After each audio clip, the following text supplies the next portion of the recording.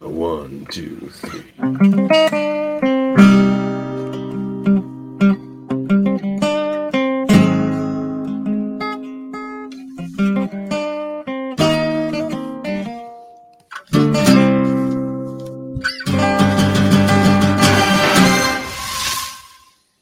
Hello, and welcome to X-Rated, the X-Men animated review show.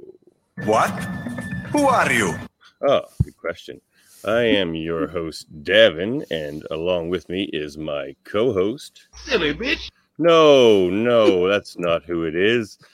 It's No, Andre Bertuzzi. I'm 100% sure that's not from an actual episode.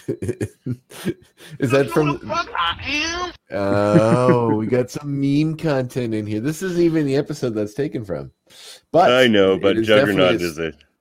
That is true. It is definitely a stepping stone to get to that episode, which was what, season 2?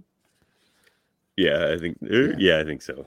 Okay, amazing. So this is their introduction returns, to the unstoppable Juggernaut.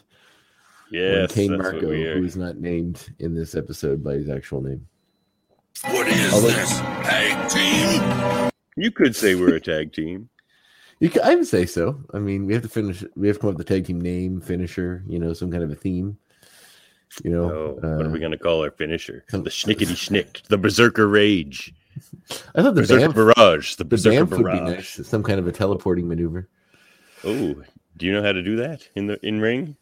Yeah, only in a ring though. It only works in a ring. I can only transport to the demon dimension that allows me to teleport when I'm in a wrestling ring. It's part of my power.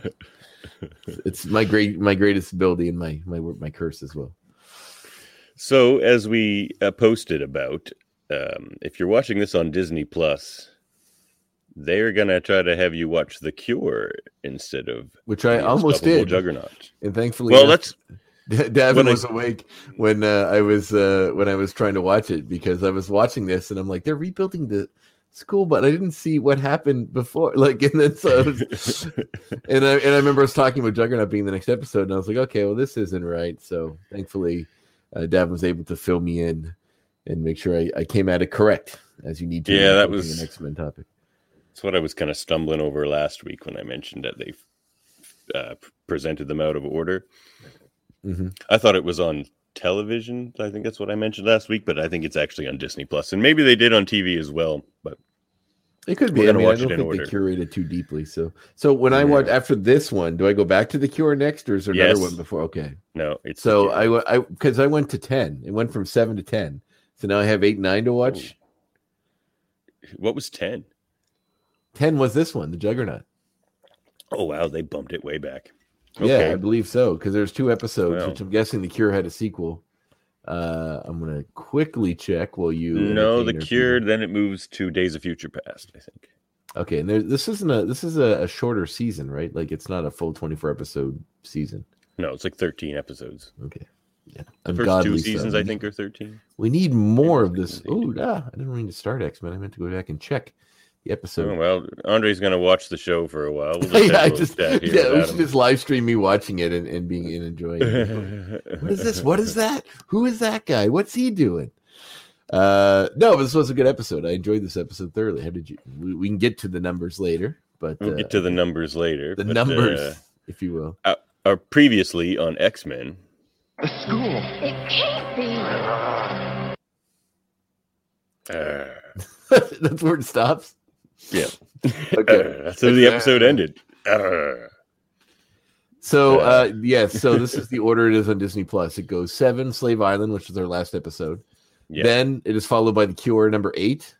Then number 9 is Come the Apocalypse. And then number 10, which is The Unstoppable Juggernaut. Oh my. No, it then does we get go to Days of Cure Future and then Past. Come the Apocalypse, because those two do play right into each other. So it should be 7, 10, 8, 9, and then 11, 12, 13? I guess so. It goes Unstoppable Juggernaut, The Cure, Come Apocalypse, and then 12 Days of Future Past 1 and 2. Past. Yeah. And the final decision, which is the final episode of this season.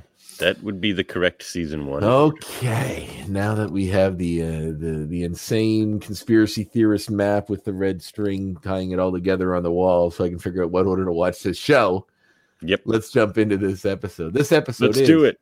indeed titled The Unstoppable Juggernaut. And as Davin mentioned, we do open with the seeing of the school. I like how it does the previously in X-Men, and then when it cuts to the show, it cuts back a few minutes, so we're getting all of that again. So it's like we got it at the end of the last episode, then we get it in the previous episode, and then we get it replayed again at the start of this episode, which is funny. Juggernaut showed up looking for Charles. You better run, Charles. Yeah, we don't get that. We're not there yet. Don't get ahead of me. Come on.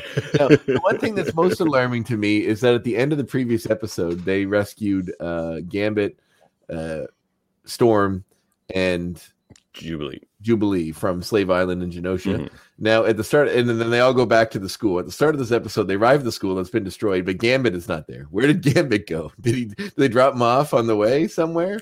I have a theory, but we'll get to that later in my points. Through time? Okay. So, after returning to the X mansion from Genosha, the group notices that the mansion has been destroyed. When they land, they clear debris. And there's a bit of snark between Cyclops and Wolverine. Cyclops is still upset that Wolverine runs off on his own all the time. They find some giant footprints, which indicate that somebody very large was there and with the power to destroy this building. And they also go check the bunker, which seems untouched, in their war room. And they find a message from Professor X saying that he was off to Scotland. He didn't say where he was going, did he?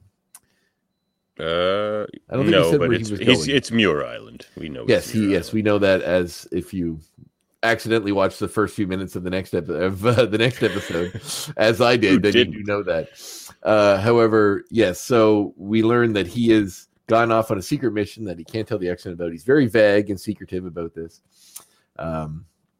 And then, so they know that he might be okay. Like, they're not sure if he left before the damage happened. And this is why this show, like, in a world where cell phones exist, they could easily, like, Jean Grey tries to contact him with her powers, and she can't. So she says he's either gone or unconscious, or I don't know what gone. She says he's either gone, which I assume means dead, and then says unconscious, and then looks off like to mean dead. So I don't know what the gone was. Just when she said Morph was gone, she meant dead. Yeah, exactly. And actually, the word kill does get mentioned in this in reference to actually killing someone. It does. I know they did. Wolverine said wasted and wiped out.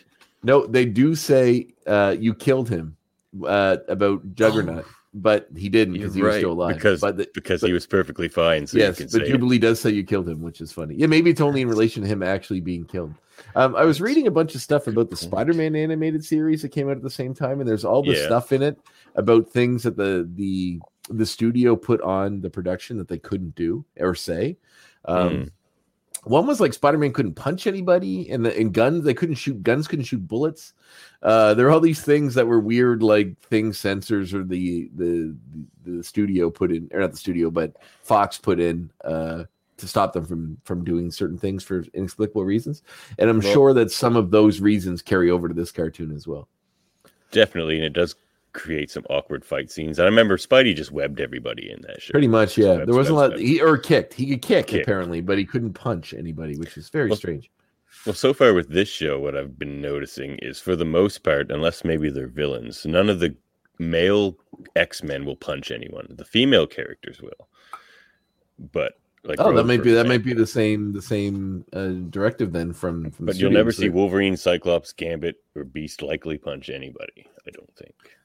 I'll have to check. I never thought to notice that. I haven't noticed it yet, but I haven't really been looking for that. But that's very interesting. Even the bad guys, Sabretooth isn't punching anybody. He clawed Wolverine that time, which was pretty. They pick up a lot of people and throw them. I noticed. Yeah, there's a lot of that. Wolverine has a particular interesting attack move in this that he does twice. That I'll bring up when we get to that point as well. So they find large footprints. Wolverine smells the whoever this person is and storms off to go find him by himself. Cyclops is upset, of course, that Wolverine is storming off on his own, and sends Rogue and Storm and Jubilee off to tail him. Classic team of three. That's right. That's right. To go find Wolverine and make sure he doesn't go out of sorts on whoever this would-be attacker is. So they go off from that. So. While Jubilee is looking for Wolverine, she here in the city, which I guess is New York. It's kind of vague, but because they're in Rochester. They live in Salem Center. That's right. Yeah, I thought they were in Rochester. Maybe it's because I used to watch it on Fox Rochester when I was a kid, and somehow that stuck into my head. No, they're in Westchester. Is that legit? They're Well, that's where they've always said they are in the comics and stuff. It's Westchester. Salem Center, Westchester. Westchester. Yeah. What's Salem Center? Is that a place in Westchester? I don't know. I don't know. We can look it up. No, I need to know. All right. So they hear a commotion. Jubilee wanders in and finds a bunch of angry construction workers and walks up to them with a particularly pithy remark. Do you have that one when you're loaded up? Well, there we have it. Westchester's the county. Salem Center is probably where they live in the county. Did you just look it up in a book or on your phone? Because it looked like you're looking at a book. Phone. I was like, you just sound like an encyclopedia of all the boroughs of New York in your as a book in your Bible. Like, you really take this seriously, David. It would have been more beast of me to say book. I realize it would be. That is true. I mean, and put your glasses, get glasses, you put in the end of your nose, and then look. Like that is very beasty. Beastly, to use a Care Bears reference. There you go. Kind of got a George LaForge thing going on there. Yeah. So then we find a bunch of angry construction workers, and Jubilee approaches them with a rather pithy remark. Do you have this queued up? I do not have that one. What? I'm sorry. So something along the lines of like what's up, hard heads or I should. Helmet heads or something to that effect, which is interesting. And they're all mad that their boss is they're all clamoring because their boss hired this new guy that they think is a mutant. They call him a scab though too. So are they striking, or are they just calling him that because he's getting the work instead of them? Well, it's a very odd way they do business in this construction business, this particular construction business, because these guys are angry that the boss has brought in this other worker that they think is a mutant. The boss is basically, we need this building torn down. Tear it down, crush this building. So then, this giant Russian guy just walks into you see him transform into a larger metal man. Then he just walks in the building, totals it, and then walks out within seconds. And the boss is like, great job. Here's money. And just pulls a wad of money out of his hand in his pocket and gives it to him, which is not how business is usually conducted. Clausus just puts it in his shirt. Yeah, he just tucks it away in his shirt, and this is how things were done in Russia, apparently, because it doesn't faze him. And all the workers are like, what? All the workers are mad because he smashed the building. They're like, what? That should have been our job. That should have been our money. So, it's like, comrades, we are all working together. And once again, just leaning super hard into into communism. Lebowski. Yes, this is the first time I think he's made a face appearance on the show. Look up here. Hey buddy. Yeah. He wants me to pet him. So there he is. Here's the buddy. So so they're all mad that they don't get the wad of cash spread up amongst themselves. And then the boss is like, no, you guys can clean it up. Like, you still have a job, but that's not enough. They're angry. So angry, in fact, one of the workers just jumps into like a cement mixer truck and drives straight at him. Like, just straight up murder the guy, because you don't know what his abilities are. You know he can smash this building, but maybe getting hit by a truck will kill him. Who's to say? So he just armors up. The truck hits him. The dude jumps out before the truck hits him. Truck hits him, explodes. Which, number one, the boss can't be happy about like $100,000 worth of equipment being destroyed because of his workers here. Then he's just like, oh, like, comrades, we work together. Why are you angry? Did I not do a good job? Like, he just, angry, comrade. I like how they lean super hard into this comrade thing, which you have to say if you're a Russian stereotype in a cartoon. Well, he actually grew up on a commune. I suppose. But, if you're Russian in cartoons, especially in the 90s, you have to say comrade. For certain. And then and have like red stars or whatever on you. You got to have all the Russian paraphernalia. If you don't have that, the communist stuff, exactly. And that's a great costume. Oh yes, good. So so then he takes his money, he walks off. He just he says, "You crazy Americans." He says this a lot. He doesn't understand. These are all American customs he doesn't understand. I guess wanting to kill a guy immediately, getting mad, getting paid straight a giant stack of cash for destroying a building, like straight up, no taxes, nothing. Just here you go. All of this is very odd to him. Jubilee wants to interfere at first because they do it. She thinks Russia. This might be so they go up to they think he's still the one that so when he leaves, Wolverine and Jubilee think he's the one that destroyed the mansion because of his obvious physical prowess and the fact that just haphazardly and in an incredibly strange coincidence, they run into another super strong guy while searching for a different super strong guy on the same day. It's somewhat coincidental. Yeah, so I can't recall exactly who attacks him first.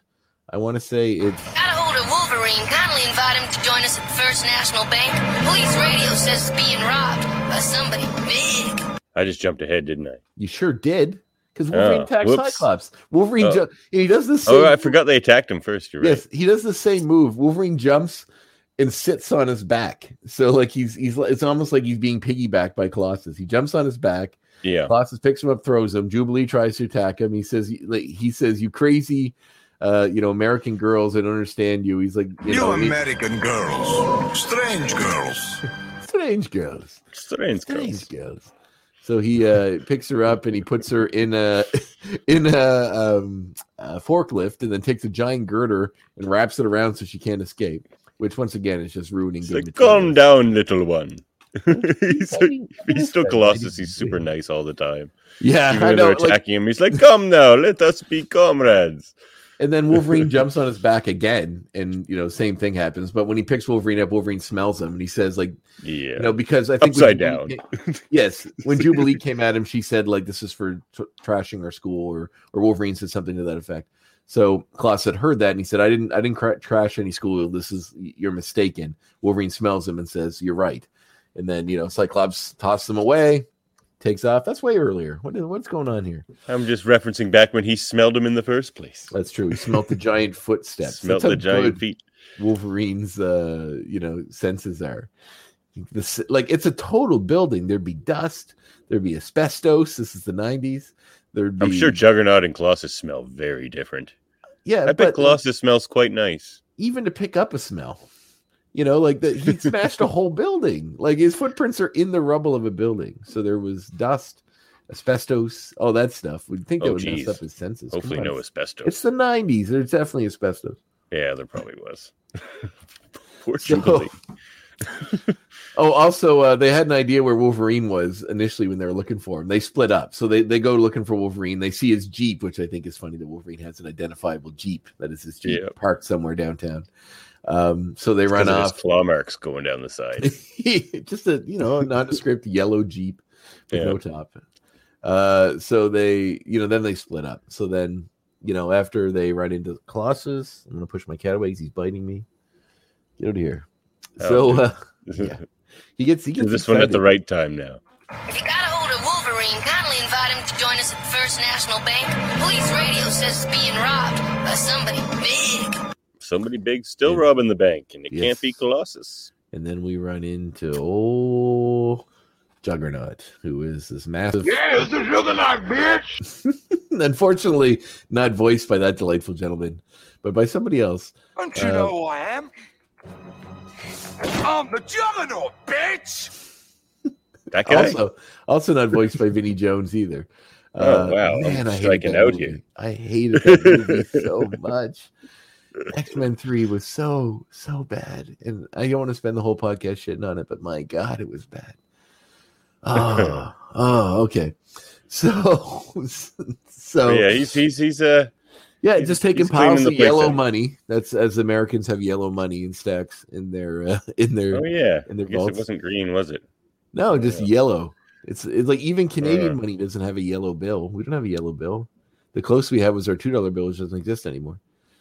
The $2 bill. It was brown. So we have brown, we have blue, we have purple. Had a nice robin on it. It was quite nice. And blue, yeah, I said blue. Red if it's a 50. Actually, yellowish is 100. 100s are yellowish. It makes me think of, as I drink my tea here, you and you Juggernaut have something in common.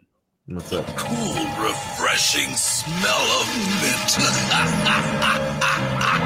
You both enjoyed the cool, refreshing smell of mint. I do. I like mint. I like mint products.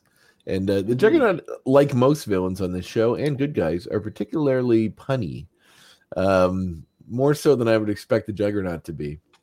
Juggernaut laughs at his own jokes a little extra, which is hilarious. He does a lot. And he makes a lot of kind of goofy little punny jokes, which I think is interesting. So Juggernaut busts out the back of the building. He's got all this money. The cops try to stop him. Is that later?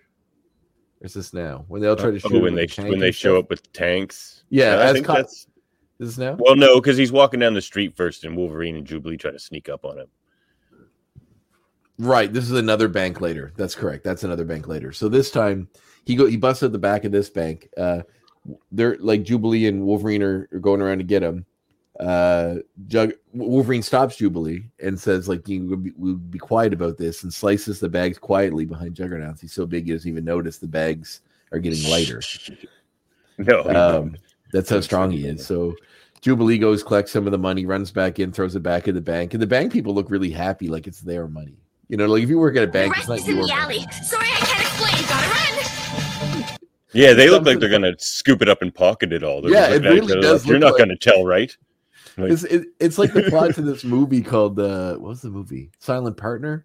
It's Ellie Gould from like the 80s or 70s. It's got Christopher Plummer in it, and he's like a guy that works at a bank. And he notices this dude in a Santa Claus outfit that's hanging around and figures out this guy is going to rob the bank. So knowing that he's about to be robbed, he takes a bunch of the money from his till and puts it aside in a separate bag. Then when he gets robbed, he gives the guy the money in his till, which is significantly less than he should have.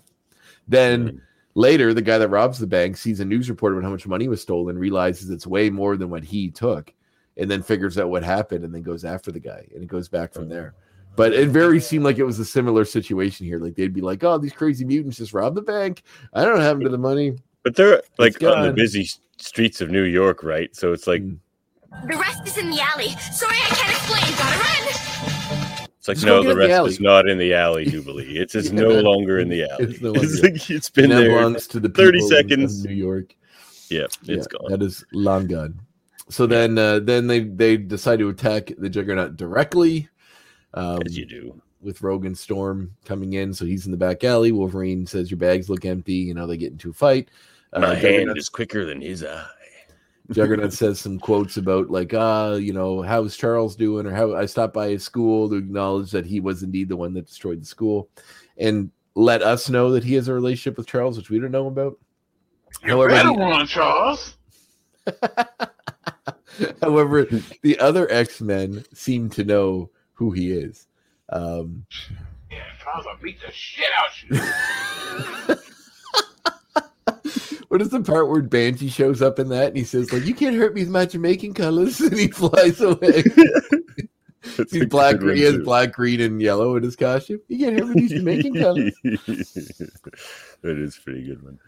So what else has he got? Oh, he's also got the silly bitch, your weapons cannot harm me. Don't you know who the fuck I am? explicit language in this episode. My favorite one is, "Don't you see how tight my suit is?" The Juggernaut, bitch. All right, so then they get into this fight. Sorry, I'm. We're fighting in the alley here. He grabs hold of Wolverine. But I can't remember what happened to Juggernaut right after this. How he got away? He beat up Wolverine. Yeah, because he just threw him aside. Just throw them away. But then didn't Jubilee? Or is that later? I think it's later. So yeah, Juggernaut storms off. He's looking for Charles. He wants Charles' attention for some reason, leaving people behind. We discover that Colossus has been arrested for this crime because they think he's the one who did it. And there's like, no, you're right. Jubilee shoots him from the roof, right? But that's late. But then he shakes the building and she falls off. But I thought that was later. Maybe it is. Actually, no, I think it is this fight. So he picks up the building and shakes it, and she falls off into the thing. Because she comes at him more than once. Yes. And he just picks up a whole building and then sets it back into place. Yes, the 4th of July. No one told me. He is really funny. Juggernaut is awesome. Yeah, good puns. He is. He does have an extensive amount of puns in this episode. That's for sure. So he storms off, waiting for more X-Men, basically to try to draw out Charles. And then we discover the Colossus has been arrested for this crime because they think that he's the one who robbed the bank. And you see like 4 men like carrying Colossus away, who's still in his metal form, which is insane because, you know, you think he could easily stop them. But I guess he doesn't really want to hurt regular people. But as they're carrying away, he's like, I just came to the bank to open a bank account. I didn't rob this place. And like, Now that is a shame. Locking up a big, good-looking hunk of mutant like that. Rogue seems a little interested in she seems very interested. There are several. She's very thirsty, I would say, in this episode for old Colossus.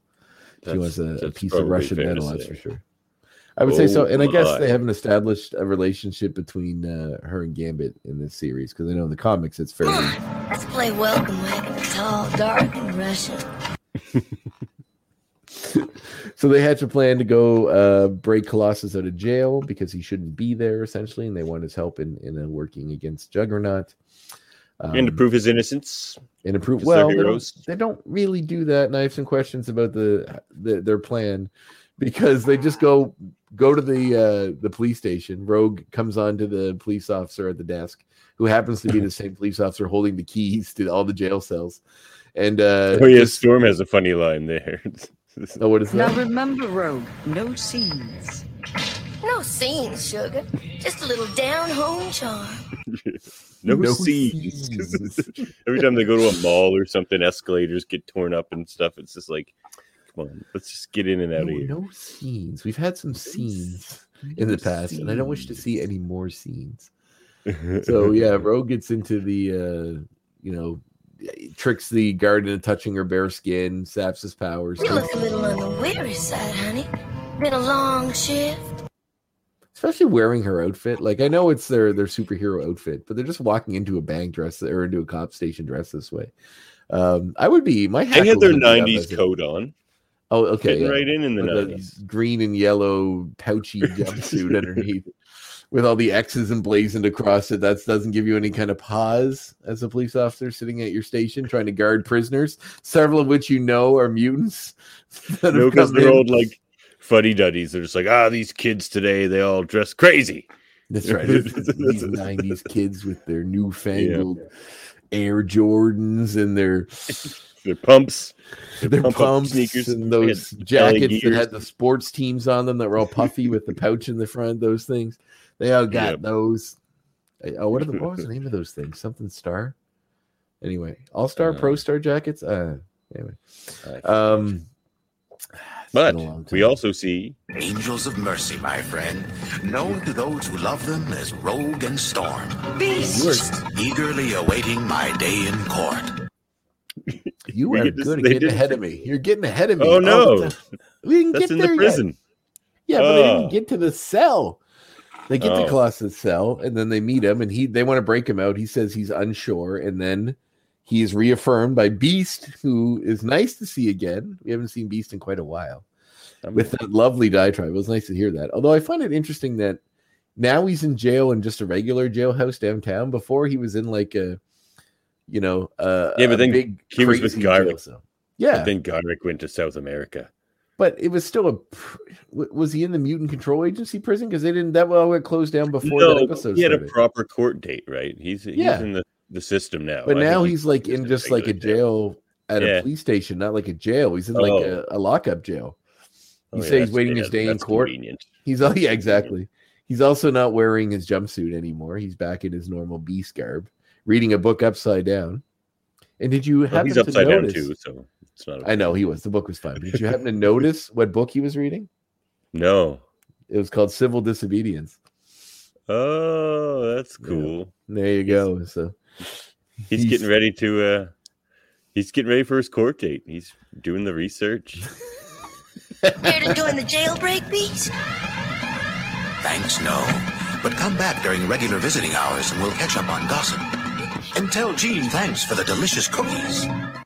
Beast is just so pleasant. The show misses something with him not being around. And it's another one of those books that a pseudo-intellectual will be reading to show, because it's by Henry David Thoreau. So it's another one of those books that you need to show how intelligent someone is. Because smart people can't read anything that's not a classic. It's got to be next time we see him, he'll be reading Machiavelli.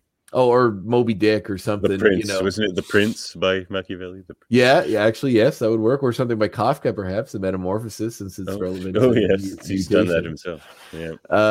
However, so then they want to break him out too. He says he's waiting for. Thank you, no. I'm going to wait for my day in court. Continually, they say they're only breaking Colossus out to kind of prove he's innocent, but like that's pretty rough. You know, if Isn't that what they need to do to Beast as well? I couldn't square that circle myself when it's happening. I was like, wait, what? I mean, a Beast turned them down. They were going to take him. So, and also, even if you do, like, even if you are arrested and put in jail, and then you break out of jail and prove your innocence, you can still be tried for breaking out of jail.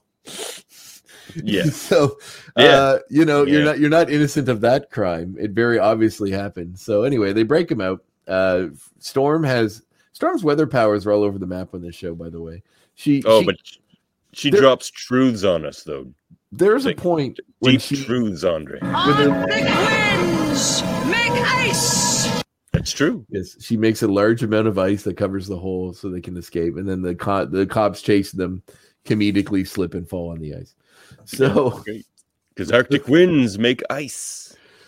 But her ability to control powers, like, I know you can bring wind, but when they were looking through the rubble for Professor X at the broken house, she used her powers to literally move giant hunks of concrete, like concrete that is used for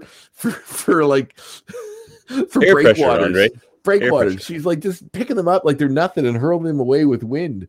Like the amount of wind you need to summon to do that would level any normal house in the vicinity. She's controlling where it blows. I guess so, but man, like if you think about why doesn't she use this to just total the dam before? You could have. It would have destroyed. She made it rain and overflow the dam. Oh, why not just break the dam with your wind that can pick up solid concrete, like hundreds of tons worth of concrete, and toss it off to the side? That's a good point. These are the questions. I don't like this insinuations towards my dear Storm. No, I'm not faulting Storm.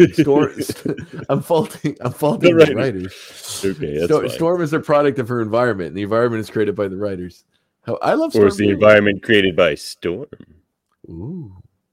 Well, this is why I'm here. This is the brand I've built on this show, is putting out stupid stuff in cartoons that most people would just say, well, it's a cartoon, shut up. but I need to very seriously analyze these things. Also, how quickly people get in and out of their costume. Wolverine swaps in and out of his costume very quickly a lot in this episode. Well, we know Storm has costume powers. Maybe she can does do it have to other costume people powers, too. but they don't really play into this as much. She does use them, in fact. So then we cut back to another bank where Juggernaut just rips open the vault door of another bank, steals more money, intercepted Wolverine and the other X-Men, who are all united now, ready to fight him. Rogue says something about seeing how strong he is when she steals his powers. He says, my powers are magical. Colossus says, that's later. Colossus says, why would you do this to fellow mutants? And he says, I'm not a mutant. My powers are magical, which just sounds kind of goofy, especially in like a Harry Potter world. Like my powers. Well, his powers are magical. They are. The Gem of Sidorak, I know, but we haven't got to that yet, and we don't even get to that in this episode. So as far as we know, he just has magical powers. But they do make it pretty clear that all the X-Men know who he is, other than Jubilee. Yes, they do. So Charles told them all about him, at least. Yeah, I guess Charles has been fairly open about some things in the past. He's a man of secrets, that's for sure. But he let this one slide. Let me tell you about my brother. He said one night after a couple whiskeys. He's the unstoppable Juggernaut. Yes, he is. So they get in this fight. I'm sorry, I'm trying to collect my thoughts here. Then Rogue tries to steal his powers, and she is over. He makes some kind of remark about, "Let's see how you do with a taste of my power." It drives her crazy. This is their big teamwork fight. Where she didn't do that part first, though. She did that after, because she goes off before. No, because after they take his helmet off is when they use their psychic powers on him. Is it not? Yeah, it doesn't matter. Did they fight him first? Well, they are fighting him when this happens. Juggernaut? Yeah. Actually, it might be near the end. You're right. I think we're getting at the end. Yeah, I think we're getting at the end. So they do team up. Cyclops and Jean are on their way, yes, flying in there. To which Jean has a portable Cerebro, which is unexplained for some reason that she wears in this episode. Looks like that comes up a lot in this show. I think Charles likes that one too. I think the little portable Cerebro helmet kind of looks like a little Magneto helmet. Yeah, almost like Magneto envy. He's like, oh, Magneto gets a cool helmet. I want to wear one too sometimes. So, I'm sure that's his reasoning. Mine also doesn't protect you from psychic powers. So during the fight, Jean tries to get at Juggernaut and realizes that she can't penetrate his mind with his helmet. Then they team up, as you mentioned earlier, with that little sound clip, which I'm sure you have queued. What is it, tag team? Oh, the tag team. Oh, yes. Yeah. What is this? Tag team? But I also, Jubilee comes like firing at him again. He's all just like, What's she gonna do? Oh, Hit yeah. me with her diaper? Yeah. actually my favorite thing he says about Jubilees. What's this? Baby cuddles again? Because I love baby cuddles. I get baby cuddles all the time. Well, that works when you have a baby. Just baby cuddles again? Baby, you're gonna hit me with your diaper? it's like the kind of like retorts that like, not to use a wrestling reference, but like Scott Steiner would say, like a big muscular dude that's like kind of an idiot, like just in really bad, like, what are you gonna do with me with your diaper? It's like Oh yeah, yeah, it's a little basic. Or like half of the wrestlers in the '80s would have said that. Probably that's true. But Juggernaut himself, of course, is not a subtle man. So he's just getting his point across and trying to humiliate his opponents while pulverizing them. So they manage to get the helmet off. Rogue tries to steal some of his power. Oh no! Oh, she's fucking with my helmet. Actually, Wolverine slices the bolts to get it off first, which is interesting because he's like cosmically powered by this dark demon, Sidorak, who instills all this ability in him, and it's just like claw. Like I guess Wolverine has that mantium, but he just claws off these things and they pop right off his head. So I mean, he has to get it off somehow. I guess, suppose. Like it's Juggernaut, so it has to have like a latch or a butt, or like a. For him to take it off to live his life. So like it can't be on there like a fused part of the I kind of suit thought it could be like Rhino, where he can't escape the suit. He's stuck in it. I mean, I don't know. Oh no, he takes it off all the time. Takes it out. Okay. He still has his powers if he takes the helmet off. Because the helmet just protects him from the psychic powers. Because Juggernaut fucks, and he can't wear that suit when he's fucking. I'm the Juggernaut. So they get the helmet off. Rogue tries to steal his abilities to weaken him, and he says something along the lines of, "Let's see how you do with the taste of my power," or whatever. And then she is overcome with these abilities, and she keeps screaming that though everyone likes Charles, no one likes her. Scrooge. So she not only just take. Oh, I got that. That's some serious voice acting from Lenore Zahn. Evil thoughts! They love my brother, not me! They love my brother! Must destroy! Rogue has a lot of these moments in the show, but I'm telling you, what a voice actor Lenore Zahn is, man. She makes all these crazy Rogue moments just intense and believable. It's like it's a cartoon, but I'm just like, ooh, that's intense. Yeah, I'm going to bring this up later in my points because I didn't write those down, so I need to make sure I put them. I put pins in the appropriate ones. So this happens. That she comes over, she flies high, trying to shake the power, and then passes out. When she shakes it off into space, just like a lightning bolt into space, then falls and is caught by Colossus. So while this is going on, Jean Grey gets into Juggernaut's mind and gives him amnesia, essentially making him forget who he is and why he's there. And they just allow him to sort of walk away, which is interesting because he doesn't pick up his helmet. So he leaves his helmet behind, which seems pretty important if you're a guy whose helmet he doesn't know who he is. I know, but like later when he shows up, he'll probably just show up with the helmet. There'll be no reason why he doesn't have a helmet. Why he had the helmet. I gotta watch those late night parties. Which is his response. He just thinks he got drunk. He thinks he just had a late night party. He just started. It's pretty funny. I gotta stop blacking out when I'm drunk, and he just walks out. He's like, "Oh, my head." He's like, I actually gave him a headache too.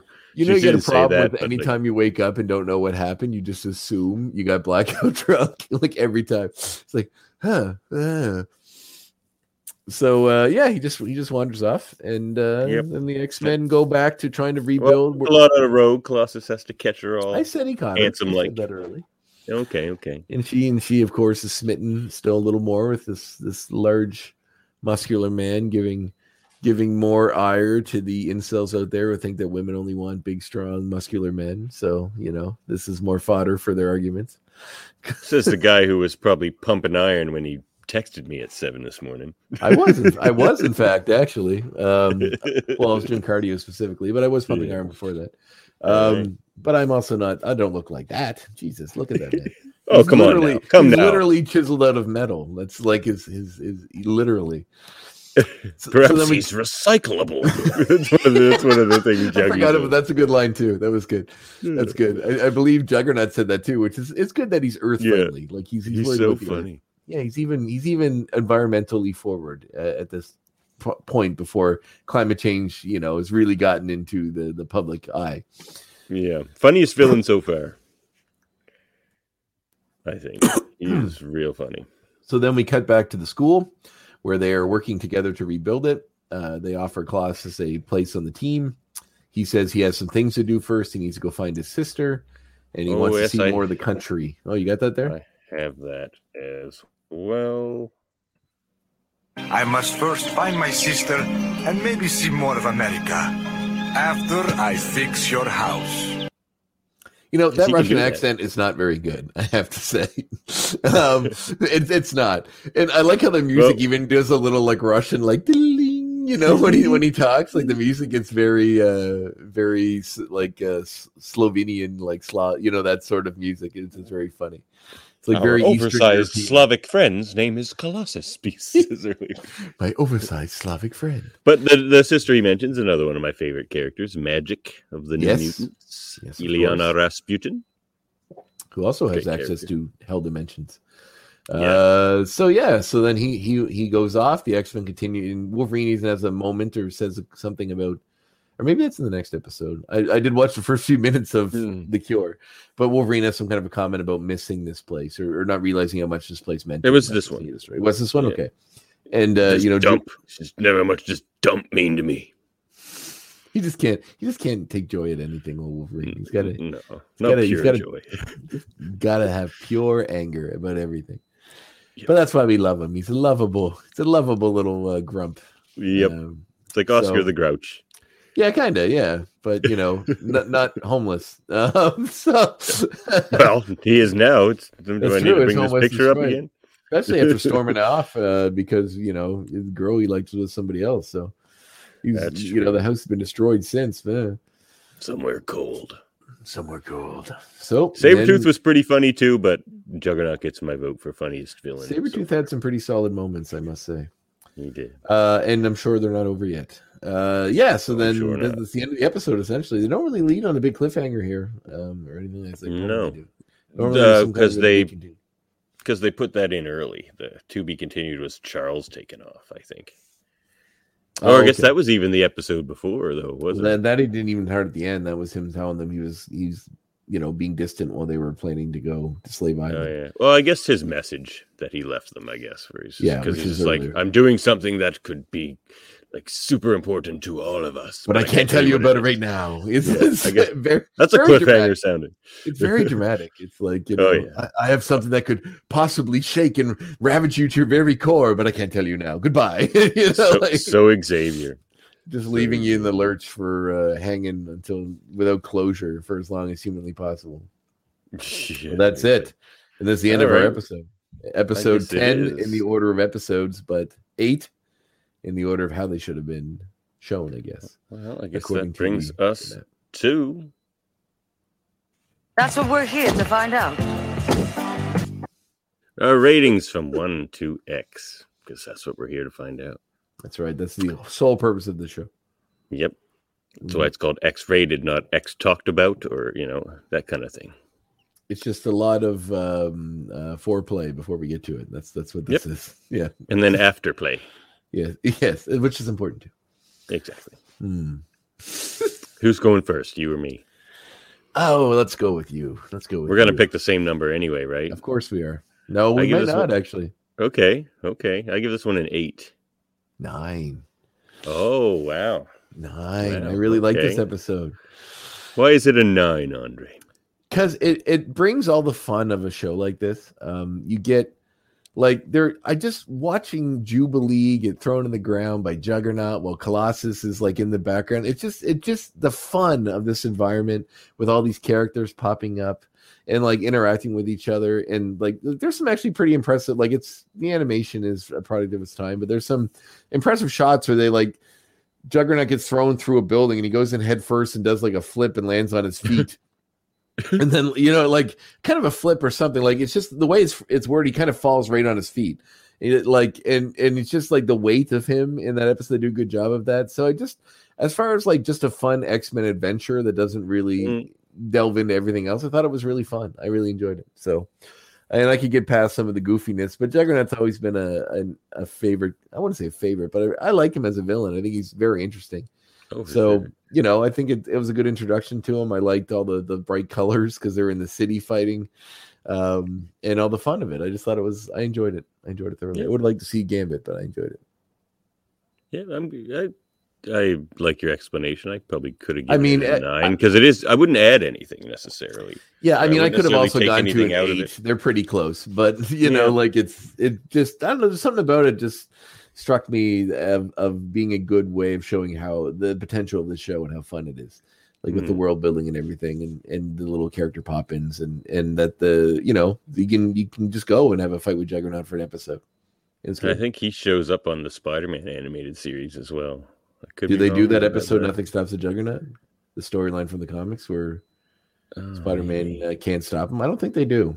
Oh, maybe they don't. Okay. Because there's a very famous Roger Stern two-parter in Spider-Man called Nothing Stops the Juggernaut, where Spider-Man by himself is tasked with stopping Juggernaut, who's trying to get somewhere to destroy something. And it's the whole two-parter is just showing Spider-Man's perseverance and doing everything he possibly can and being, woefully underpowered to deal with the threat, but finding a way around it. And it's very, very famous. Of like, if you look at top 10 Spidey stories of all time, it's usually somewhere. So fair enough. Well, I guess that brings us to Stern had some good Spider-Man stuff too. He sure did. Real good Spider-Man. All right. Well, that brings us to Uncanny X points. Ooh, which I don't really have any fancy music for. Which I don't know. I'd come up with something maybe. They're now Uncanny X points. I see we added that. Yeah, we're now the Uncanny X points. Ooh. I put a title in instead. We're always growing here, folks. We're building. We're expanding. We're working to be better and add different pronouns to the things we're saying. I knocked on his door, but I don't think he was home. We'll use that because I got nothing. All right. So it's a good one. I'll take it. It's good. All right. So I like anything where Juggernaut laughs at his own. And that's not even a joke. He's just like, I knocked on it. Well, I guess it is. Knocked on his door. He wasn't home. He knocked it down. It's pretty funny. Yeah. All right. Man. So what's your first point? Tooth. We'll do the one I mentioned earlier, which is the Rogue when she is overcome with the power of Juggernaut and she's screaming, "They love my brother more than me. I must destroy. I must be angry." And like it's you're right about the voice acting, which is very good in that scene, but also it points to like we don't know anything about the Juggernaut as an audience. If you're a comic fan, you do. But as an audience, and you're watching this episode with no prior knowledge to who this character is, and all you know is he has some kind of a connection to Xavier that the X-Men know about, but that's it.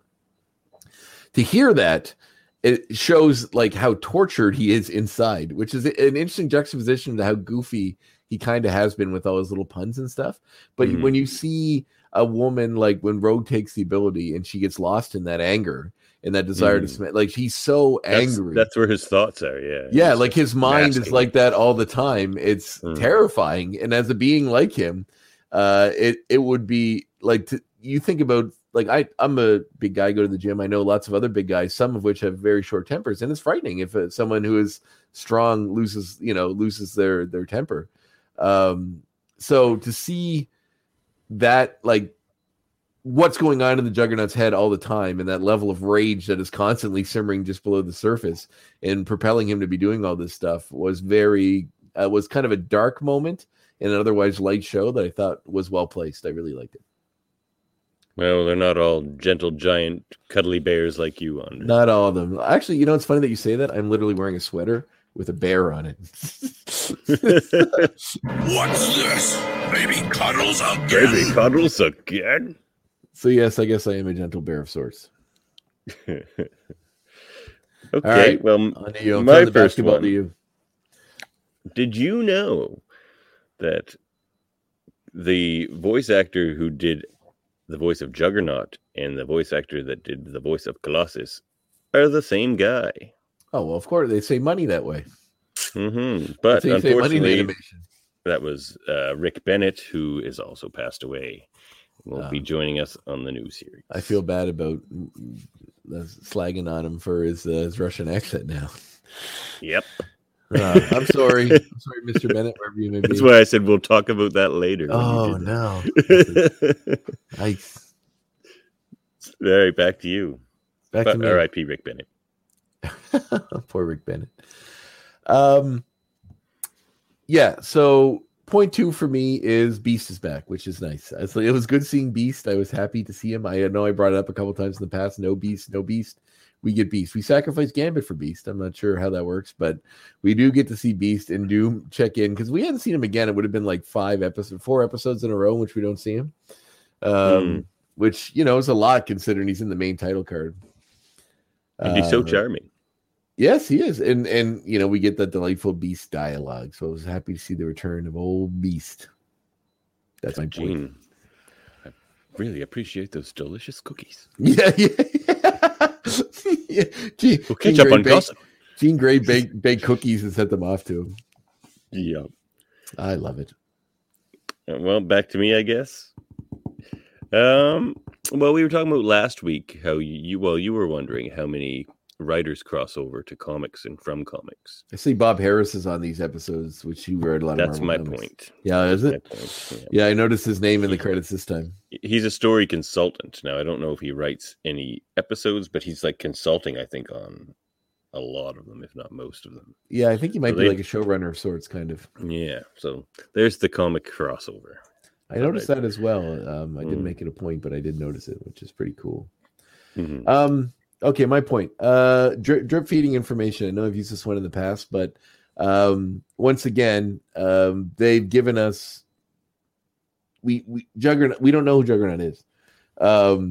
He's an angry man who just mentions his powers are magical, which is pretty provocative considering the world we've built here in the universe of the show is basically everyone who has powers has them because of mutants. Like we haven't crossed over Spider-Man yet, or Wolverine's Captain America days, or any of that sort of stuff.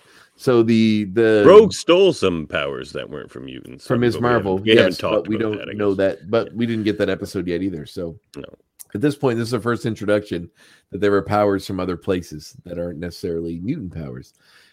So I think to have this another character that has a tenuous relationship.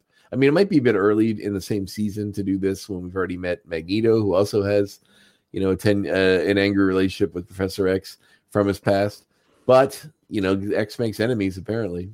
I do like how they introduced him. He obviously, there's little things, they don't hit you over the head with the information. Like they like my brother more than me, which makes you think it's Charles. I think he might say more in what she says that makes that more apparent. But also with the smashing of the building, did he say? He says he went looking for him. Yeah, but he says my brother a few times, I think. Yeah. So, that Xavier's his brother, which is, to think about these two characters and what could connect them or how this could be is interesting. And without getting the full story right now, we just know there's another threat out there to the X-Men and Xavier that is incredibly formidable. So we'll see where that goes.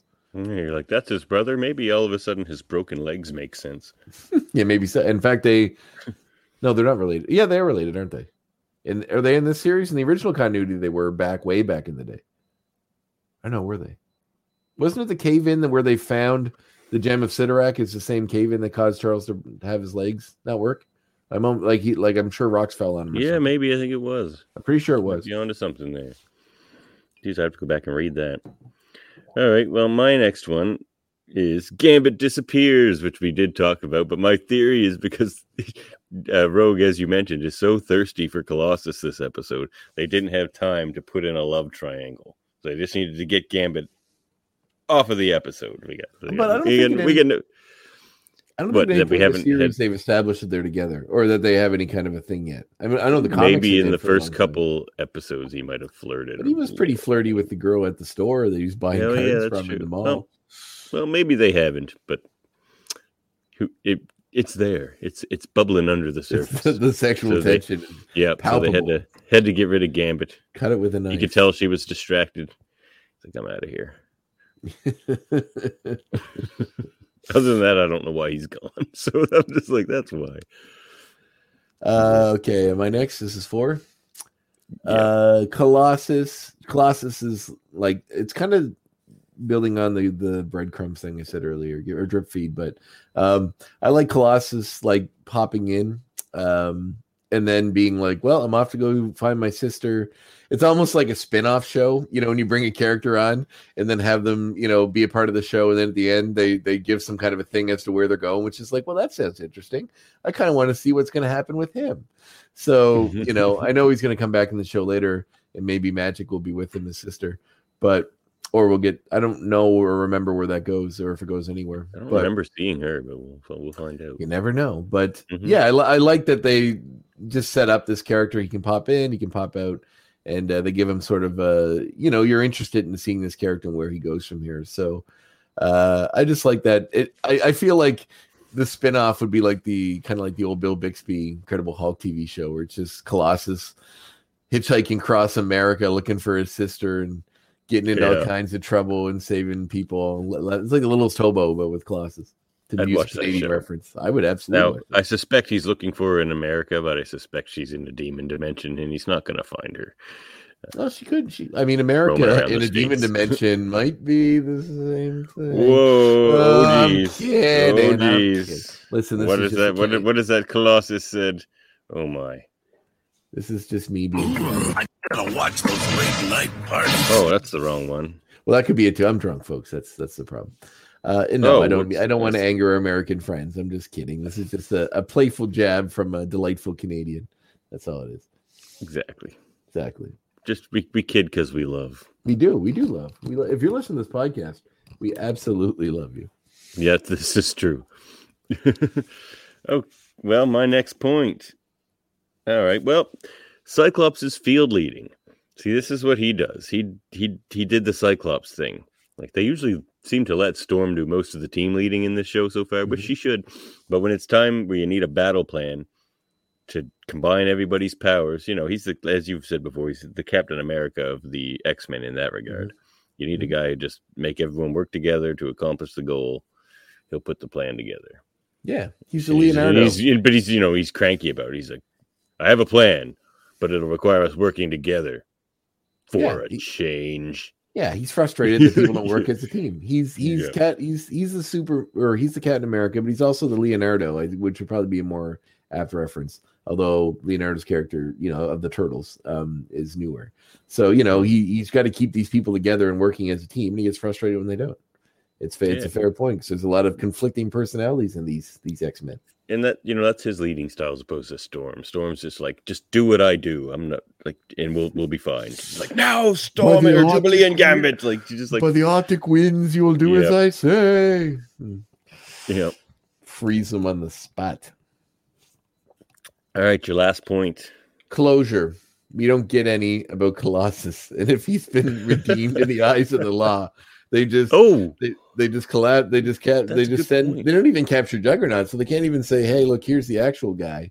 All they can say, he wanders off thinking he's sleeping off a bender, and Colossus somehow in the interim gets vindicated in the eyes of the law. Either that, or he's also a fugitive now. Here's a theory on that. America. They didn't want the bad press or anything because he was robbing a bank and they immediately showed up with a tank and shot him with it, which seems like a bit of police overstepping. So that was with Juggernaut. Maybe they're just like, maybe we'll just let this whole thing just kind of. In the recap, I forgot about that part. The cops show up to break up a bank robbery with a tank. Yeah, sticks and stones will break my bones, but tanks will never hurt me. Yeah, and then doesn't he say "thank you very much" when he throws it back at them or something? He says something like he does say a pun like that as well. Juggernaut does. So I think that might be a bit of an overreach for the police department. I know they like their massive police budgets that they use to the full extent of their ability, but I think having a tank perhaps might be an issue. Just a bit. Pretty sure the police here tried to get a tank and it got shot down in council. So. Good, as it should. South Park did a great episode making fun of like the defunding the police, basically, and then the cops are all sitting around, and when they finally something happens, and the cops are like, are waiting for like they get a phone call from the mayor to do something, which is something minor, but they're like, oh, we're going to need our full budget to be able to do that again. Like we can't do it now, so they get back to budget. Secure this parade route. Yeah, it was something like that. No, the kids, it was a couple kids broke into, they're trying to find out what caused COVID, and they were breaking into like a lab where the pangolin was that they were studying. And the cops are like, but once the mayor's like, okay, you have your budget, the cop like puts the phone down, he looks back, he goes, we got it back. And then they're all like, yeah. And then it cuts to the opening riff to Kickstart My Heart by Motley Crue playing, and then it just shows them coming over the hill, and they're like, it's tanks and Humvees and cars and like X-Men music plays, rocket launchers and like Tommy guns and like dogs and like everything, like just a ridiculous armada of weapons and totally useless shit. But it reminded me a bit of that. Like the cops just show up with a tank. Like, do the police forces in the States have tanks at the ready? Oh, I think so, probably. That's just me guessing. I feel like a tank rolling down New York would cause a lot of problems, more than it probably would fix. I figure if the Halifax police tried to get one, then they probably got them in New York already. To do what? Stop a shooting in Spryfield? What the hell are they going to use a tank for? I believe that was some of the questions they had at council. Yeah, good. I'm glad the council's doing its job. I don't live in Halifax, but I'm glad there's some cool heads prevailing over there. Look at that Juggernaut. Look at that Juggernaut. Yes. Showing off my toys here. They're good toys. You know how they always do like the X-Men theme on like intense moments in this show, like battle scenes or like the jet. They did it for the cleanup scene in this episode, like when they're looking for Xavier and they're just like picking up things and looking under things. It's showing their powers. It's showing their powers at work too. Storm's using wind to move buildings for some reason, and that stuff's going on. So lucky that wasn't my final point, which is. Last week, I think I have a point left, don't I? Yeah, sure. I don't know. Do you? Is there a point to all of this, Stan? Yes, there is. What does it all mean? I said they were bringing back Eric Lewald and Eric and Julia Lewald, who were writers on this show. Mm-hmm. They may be, but we haven't seen that yet. But what we have seen is that Eric Lewald is a story editor on like pretty much all the episodes.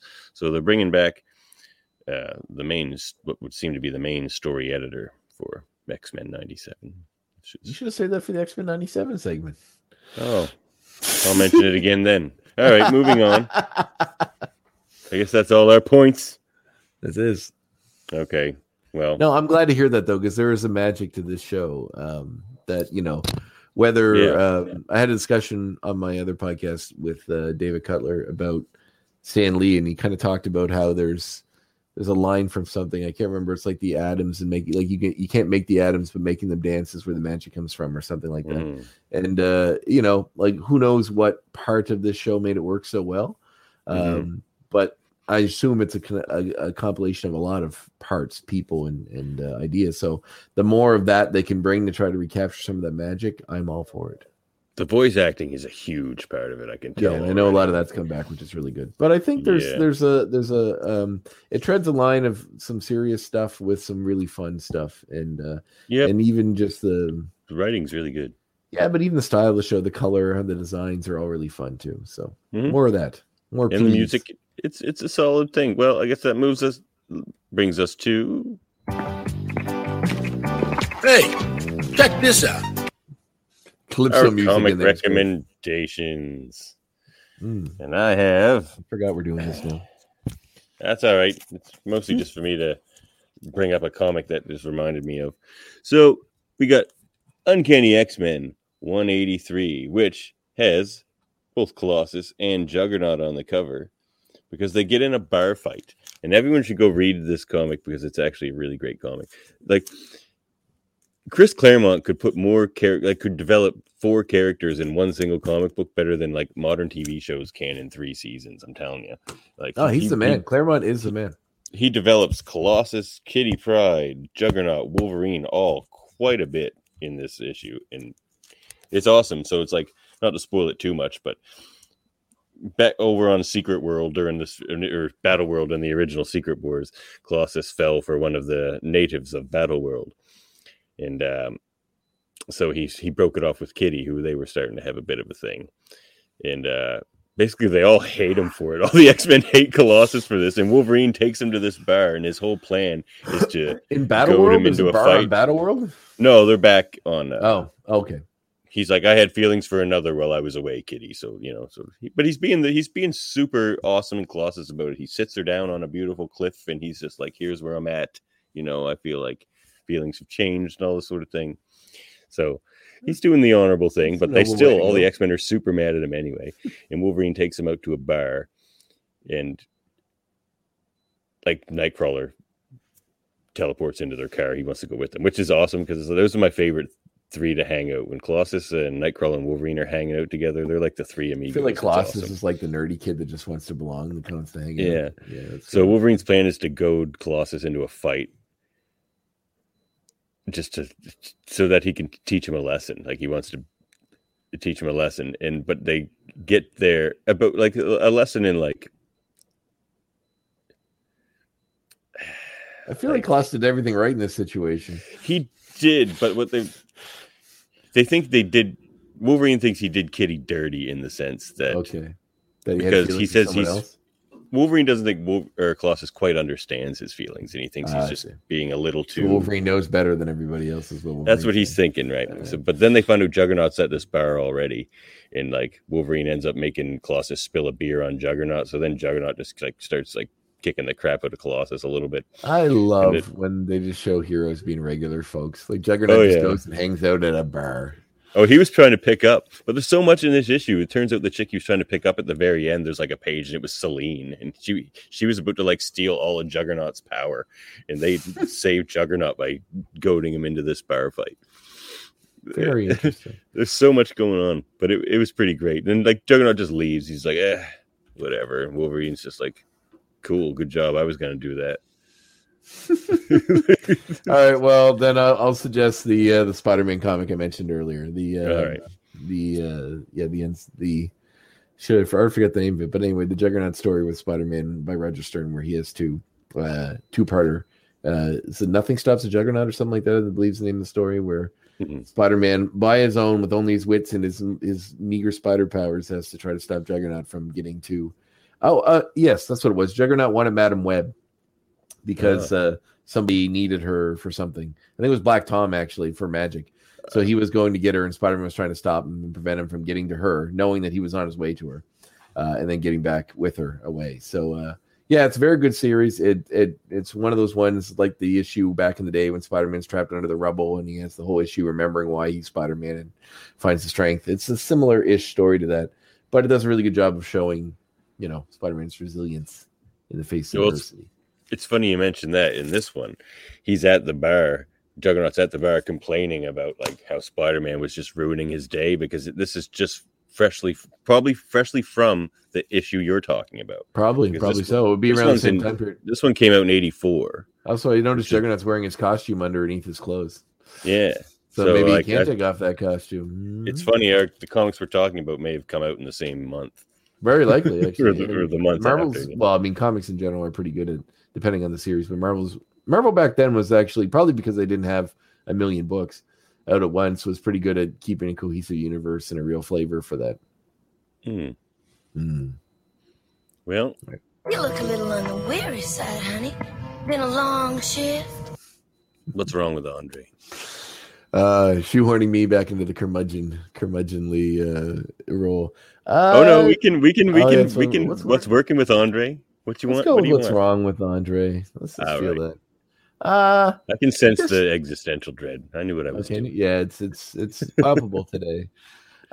Just COVID stuff, man. Like I'm not. I just want to do stuff, and it's really hitting me this time around that I can't. go to like there's a concert playing in April in Montreal that I want to go see, and it's probably not going to happen now. And even if it does, I probably can't do it. And I haven't been able to go to a movie theater and watch a movie proper in a while. I mean, I can go, but it's probably not responsible. So I feel like every time something happens, you know what I mean? Like when and I'm not complaining about the regulations put in place by the government, because I'm okay with all that. It's mainly just being in a situation and not being able to do about it. So you can say it. Get vaccinated, everybody. No, for sure. I got maybe we'll do what they just did in Quebec, and they'll make it so you have to get vaccinated to buy booze, and then everyone will go get vaccinated. Was that what they did? That's hilarious. That's to buy booze and weed in Quebec now, you got to be vaccinated. So. Wow, that's amazing. And then 98% of the droves showed up. Yeah, that's actually a really clever idea. I did not know that. That's great. But it's about my personal liberties, or maybe not. But booze is more important than my personal liberties. Obviously, So South Park had a great comment about it, where they did these specials which take place in the future, where COVID ends, but it's like 40 years from now, so the kids are all like adults, and it kind of has a two. It's these specials are doing a Paramount. They're like mini movies. So there's one where one of the characters refuses to get vaccinated even now, and he says something about shellfish and having an allergy to that and being worried that it'll react with it. And then he goes, so just general shellfishness. And then the girl's like, no, does the girl say? She goes, so your problem is shellfishness? And he's like, yeah, general shellfishness. And it's like, just shellfishness. Just shellfishness. Just general shellfishness. But it's just that, like the first time around, it was what it was, and it was kind of nuanced and fun that I could, you're just watching movies and you don't go to work, and then you get stuff back and you get to enjoy life again, and then they pull it back for a bit, and then, that time kind of sucked, and then this time feels worse. I think like every time we get some freedoms and then they go away. And I don't mean it to sound like they're taking it, because I really don't want to come off as, but just in a way that it's like, it seems like every time this happens, it hits me a little harder. I'm not like clinically depressed or going to kill myself or anything. It's the time around a new year too, right? It's like, we didn't want 2022 to be this way. It's like 2022 is supposed to go back to normal. I know. I was saying that because we're talking about how the doctor here in Nova Scotia, the one that's like the face, Dr. Strang, the face for Dr. Strange. Strang, but it is fun to say Strange. Is always like, well, we're in the endemic now. This is like the end of this. So in a couple months, basically we should be back to this as being the flu and, mask on, everybody living their lives again. I'm like, I feel like we've been saying that for 2 years. So I just, until it happens, I'm not going to believe it. Yeah, well, I'm okay. I'm fine. My spirits are fine. I want to just. We'll lift them every Tuesday at 8 p.m. You sure do. Actually, this is fun. This was a great. My podcast was sort of. I started at the start of this, and it was sort of an escape or something for me a project to do, and it's carried through, and this one has been really fun too. So I'm glad we're doing it. Looking forward to this cliffhanger on Saturday. Yeah. I told you already in the comment on Facebook. You asked. I wasn't supposed to read that. It also said afterwards. Yeah, but you already did, didn't you? No. Yeah, of course. Of course. I'll talk about that in our next segment after we find out what's working with Davin. All work and no play makes Jock a dull boy. And the irresistible Davin is no dull boy. Mm-hmm. So what's working is... It's way too long a pause for anything to actually be working here. You're like struggling to find something worth living for. You're like, I got nothing. I got nothing, guys. You got a daughter, a lovely daughter. No, it's good. No, that's what I was going to talk about, actually. She's like, the communication's starting to happen more, so that's working. So you're not just like talking to a wall of crying, Mm-hmm. There's starting to be a little more back and forth. So that's working. As the stay-at-home parent, essentially myself, that there's a lot of baby time. So the more communication we have, the better. Like, because I'm not a parent, but you hear people talk about it. And like, I always sort of roll my eyes when it says, you'll never understand the feeling and the joy that a child brings you. But then there are people that like, I know that are kind of cynical people that have had kids and are like, no, actually, like it's legit. And I'm like, I don't know. I feel like staring at a kid screaming in your face for, hours on end, it must be tough to hold on to that throughout that. Is it? Oh man, the last couple of days have been hard. I'm not gonna lie. There's been a Why lot of is she, teething and growing, and like there's cognitive things. She's becoming smart. Like when right around the time where they kind of leap forward in their mental capacities, they get real bad. Wait till she says no. Wait till she discovers no, and then you're screwed. Yeah, maybe I should have went with this one. Yeah, I like. Actually, I got one of those too. Actually, All R.I.P. Bob Saget, and right. and the Golden Lady here above me fighting Wolverine. Yes, old Betty White. It's been a rough. People like. My only comment on this is Saget is surprising. I mean, obviously he had some kind of condition. They did an autopsy and they said that there was no drugs or foul play. So it must have been something else at work, probably condition or whatever. Or maybe just catching up to him from hard living.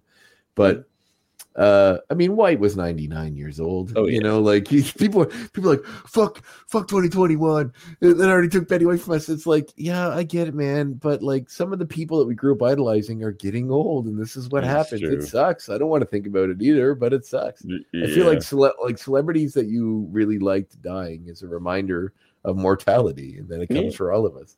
So like, you know, speak for yourself.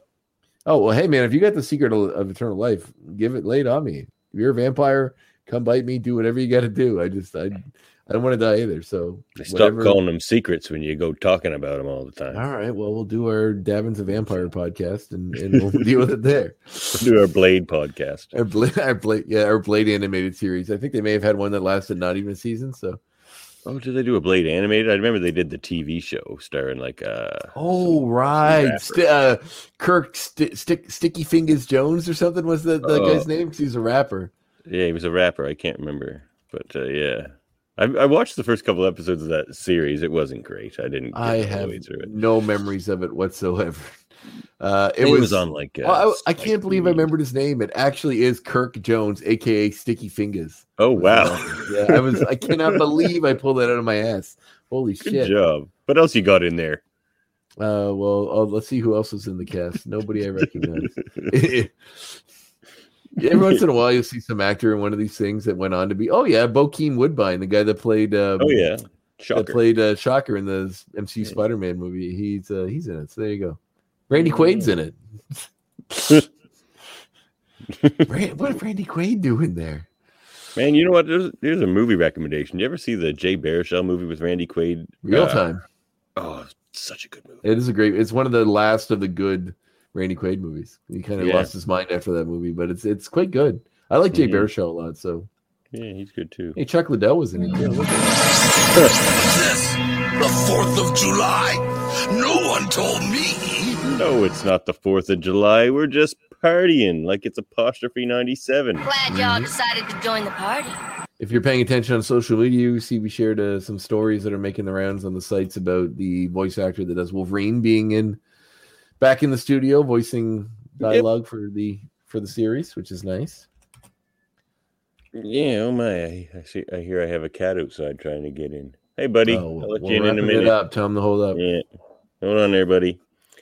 Yeah, that was pretty much what I was going to mention. That both Cal Dodd and Lenore Zahn, that we know, have both been in the studio recording. So, well, I have a few extra pieces of trivia that I just looked up to add to this. Go for it. One is that this is the first Marvel Studios project to not be part of the MCU and not produced by Kevin Feige. They're saying that. I'll believe it when it's over. It's not gonna be. Come on, it's not gonna be, but it's gonna. There's gonna be a connection point. I highly doubt it. If any of these characters show up, it's gonna be Deadpool, but maybe. But there's gonna be a connection. I think you're reaching, but it's still interesting that Marvel Studios is doing it. Because like Marvel Studios didn't really do the Netflix shows and stuff. It was all Netflix productions that tied into it, but don't really anymore. But kind of, I don't know. We don't know. It depends on who you ask. Vincent D'Onofrio says he's playing the same Kingpin. Yes, he does say that. And they're using writers from, I think, The Punisher and Jessica Jones to write the Alias. I heard that. The Echo series, which is cool. To Echo, yeah. And also, this is the first time that any of the cast from the 92 X-Men series will be reprising their roles since Marvel vs. Capcom 2 in 2000. Was it just Cal Dodd in that, or were there others? This is due to the voice actors from the previous Sabin-produced Marvel animated programs reprising their roles between X-Men Children of the Atom and this game prior to being replaced in Marvel vs. Capcom 3. So there you go. Or Sabin, rather. So there Anything you go. else? No, that's what I found on the internet. I gotta watch those late night parties. We partied hard in 97. That's right. And we're going to continue getting blackout drunk and forgetting where we were and waking up in New York streets in weird costumes surrounded by mutants that are strange yet provocative to us. If it's good enough for the unstoppable Juggernaut, it's good enough for us. I'm the Juggernaut. Well, you can contact us at xmenreviewshow@gmail.com. I'm not going to ask because I know you tell me if you did. I'll tell you. You can follow us on Facebook, Twitch, and on YouTube. And you can, of course, listen to us wherever you get your podcasts. That is right. Let's plug some stuff. Talk about your interview coming up on Saturday. No, we got no MeUndies to plug or anything yet. So you can listen to me on my podcast, which is that sounds very, what's the word? Territorial. It's mine. My solo podcast, which is the Graphic Histories podcast, in which I talk with nerdy people related to sci-fi comics and various nerddom, and discuss their lives. Even kind of me. Show. It's basically, I even had you on the show, so it's basically. Has the show rebounded since then? It has rebounded significantly. Good. It's achieved new heights with you, my friend. Come on. Oh wow. So basically it's just an interview show, or if you ever listen to Mark Maron's show WTF, it's WTF with comic people and sci-fi and nerdy people in general. So this week, which is a real treat, and I said this, I don't know if I said this on social media yet, but it's true. I think this might be my favorite interview yet, in which I talk with. You did say that. David Cutler, who is a friend and former roommate of mine, who now draws for Marvel Comics. He is the artist behind. Actually, this week, we're doing this live. So next Wednesday, there's a Marvel Voices. They did a comic a while ago they did one initially, which was African American superheroes, and then they did one after about Indigenous heroes. And Dave had some work on that. But has a story in the new one, which is called Marvel Voices Heritage, I believe, which comes out next Wednesday.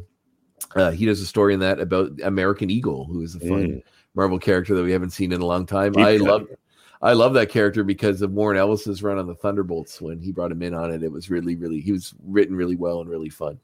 So I never know he made it onto the Thunderbolts. No, cool. He didn't. He fought the Thunderbolts. Fought the Thunderbolts. Yeah. So in Warren Ellis's run, it was a bunch of villains that were pretending to be heroes. Oh yeah. They became the Dark Avengers later, but they were in the Thunderbolts team later, which they were villains that were used to hunt down heroes that didn't sign up to the Superhuman Registration Act.